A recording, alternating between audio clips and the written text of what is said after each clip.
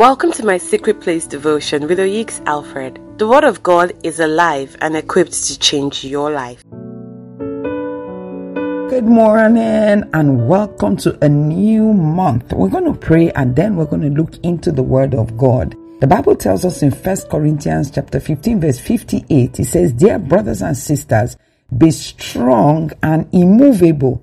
Always work enthusiastically for the Lord, for you know that nothing you do for the Lord is ever useless." I read from the New Living Translation. So we're going to ask God to help us never to forget that working for Him is profitable so that we're able to serve God enthusiastically. Father, we thank you so much for bringing us into a new month. We do not take it for granted. We are grateful. Lord, I pray for your people. Cause us to always remember that serving you pays. Thank you, Lord, for the grace to serve you this month in the name of Jesus. I ask that you bless and increase your people beyond today, oh God, throughout this entire month in Jesus' name. Amen. The prayer that we pray today is very, very apt because it focuses on us serving the Lord. And that also means it focuses on God's deepest desires, because most people don't even recognize that God has needs. God's major need is that He wants all men to work for Him. He wants all men to serve Him. It doesn't matter what your career description is. It doesn't matter what your job is. It doesn't matter what you do in life. God wants you to serve Him. But the question is, serve Him doing what? Well, the underlying thing that God wants all of us to do is to get involved in the business of discipling men. Whether you're the president of a nation, whether you're a class teacher, if you're an engineer, if you work in the bank, whatever it is you do, the primary calling of every Christian is to be engaged in the business of discipling men. Which is why in Matthew 28 verse 19 to 20, it says, "Therefore go and make disciples of all nations, baptizing them in the name of the Father, the Son, and the Holy Spirit, and teaching them to obey everything I have commanded you, and surely I am with you always to the very end of the age." Now, this is a great commission. It is a commission that Jesus gave all of His children. He wants us to go about the business of discipling men.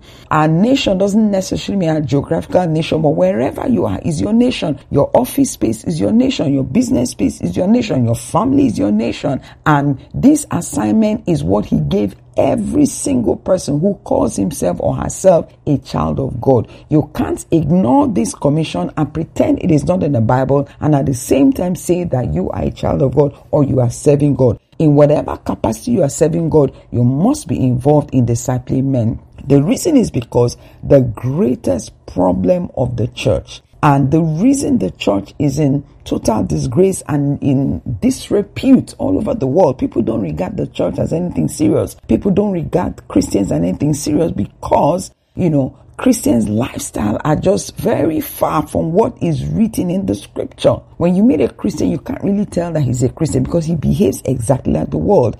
And the reason this is happening is because we have a lot of people who have asked Jesus come into their hearts, but we have very few discipled men and women. We actually have very few discipled pastors. I'm sure you're probably wondering, how is it that a pastor is undiscipled? Well, the truth is you're asking that question because a lot of times we don't really know what it means to be a disciple. We just assume that a disciple is somebody who has, accepted Jesus in his heart, and the person goes to church all the time, and the person, goes for prayer meeting, and the person is in a department, and the person preaches. All those things are good, but they don't make you a disciple. They are not the core element that makes you a disciple. Now, a disciple exhibits these symptoms. Example, you go to church, you will go for prayer meeting, he'll be in a department, he would, do those different things. But that is not the core of what makes him a disciple. We're going to go to the scripture and find out what is it that makes a man a disciple of Jesus. So in Luke 14 verse 25,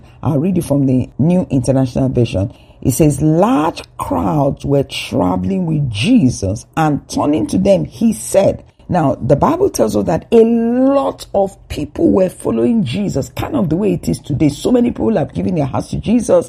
You see thousands and millions committing to Jesus, but then Jesus turns around and tells them something. He says, if I continue reading from verse 26, he says, if anyone comes to me and does not hate father and mother, wife and children, brothers and sisters, yes, even their own life, such a person cannot be my disciple. And whoever does not carry their cross and follow me cannot be my disciple. Now, Jesus made it very clear in this verse.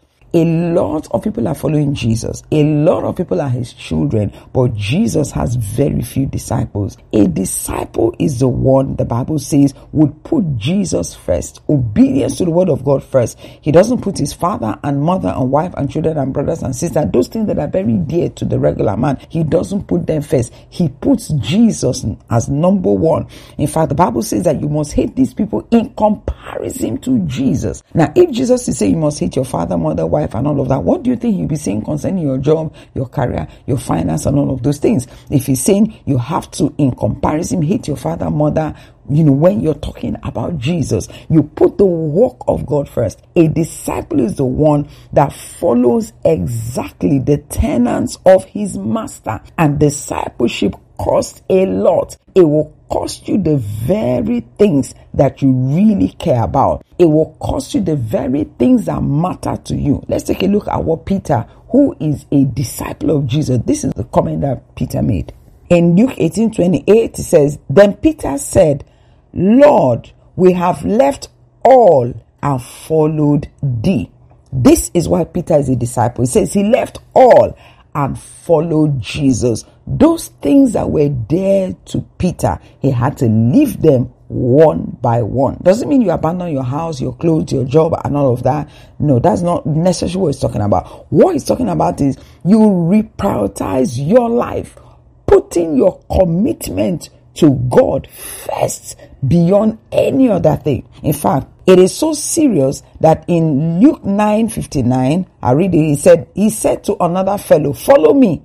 But he replied, Lord, first let me go and bury my father. Now, this is a legitimate excuse for anyone not to come and do what Jesus has asked him to do. This is a legitimate excuse for anyone not to go to church or not to serve in one way or that. It's a legitimate excuse. Your father just died. And so the man says, okay, you know what, Jesus, I'm going to follow you, but give me time to settle some family issues that are pressing.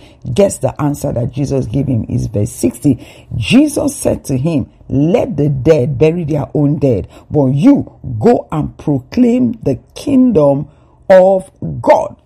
So what Jesus is saying there is that you have your father's burial somewhere around the corner, and at the same time you have a commitment to serve Jesus. Maybe you've committed, I'm going to do this, or I'm supposed to serve in one way or the other, I'm supposed to do this for Jesus. Guess what Jesus told him? Jesus said, let the dead bury their dead. What Jesus was saying there is those who are not saved, those who are not committed to me, let them bury their own dead. Meaning that a person who is not committed to Jesus is a dead man. He said, let the dead people bury their own dead people, but you come first of all and do the assignment before you think about burying your father or your mother. Meaning that if the two of them clash, if the two activities clash, one has to surrender for the other. And guess the one that will surrender for the other? It is your commitment to whatever it is that you are doing at home. Jesus said, you first of all come, serve me, and then you can now think about the other one. Now, the thing is that most people would ask you, what do you mean, Jesus? Are you kidding me right now? My dad just died. I have said I should go and do the service I'm supposed to do for the Lord first.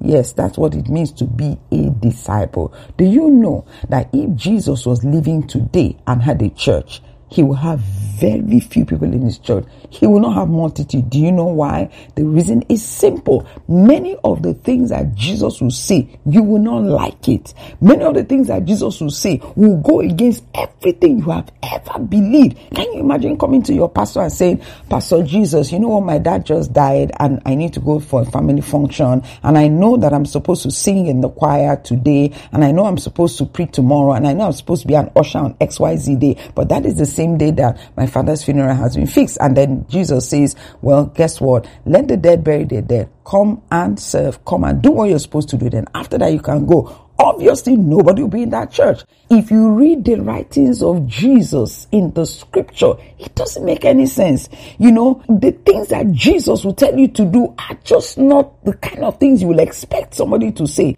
But that is what it means to become a disciple. That's why discipleship is not a topic for children. It is for people who have made up their mind to follow Jesus all the way to the end. Thank you for listening. We're going to continue discussion on discipleship tomorrow. God bless you.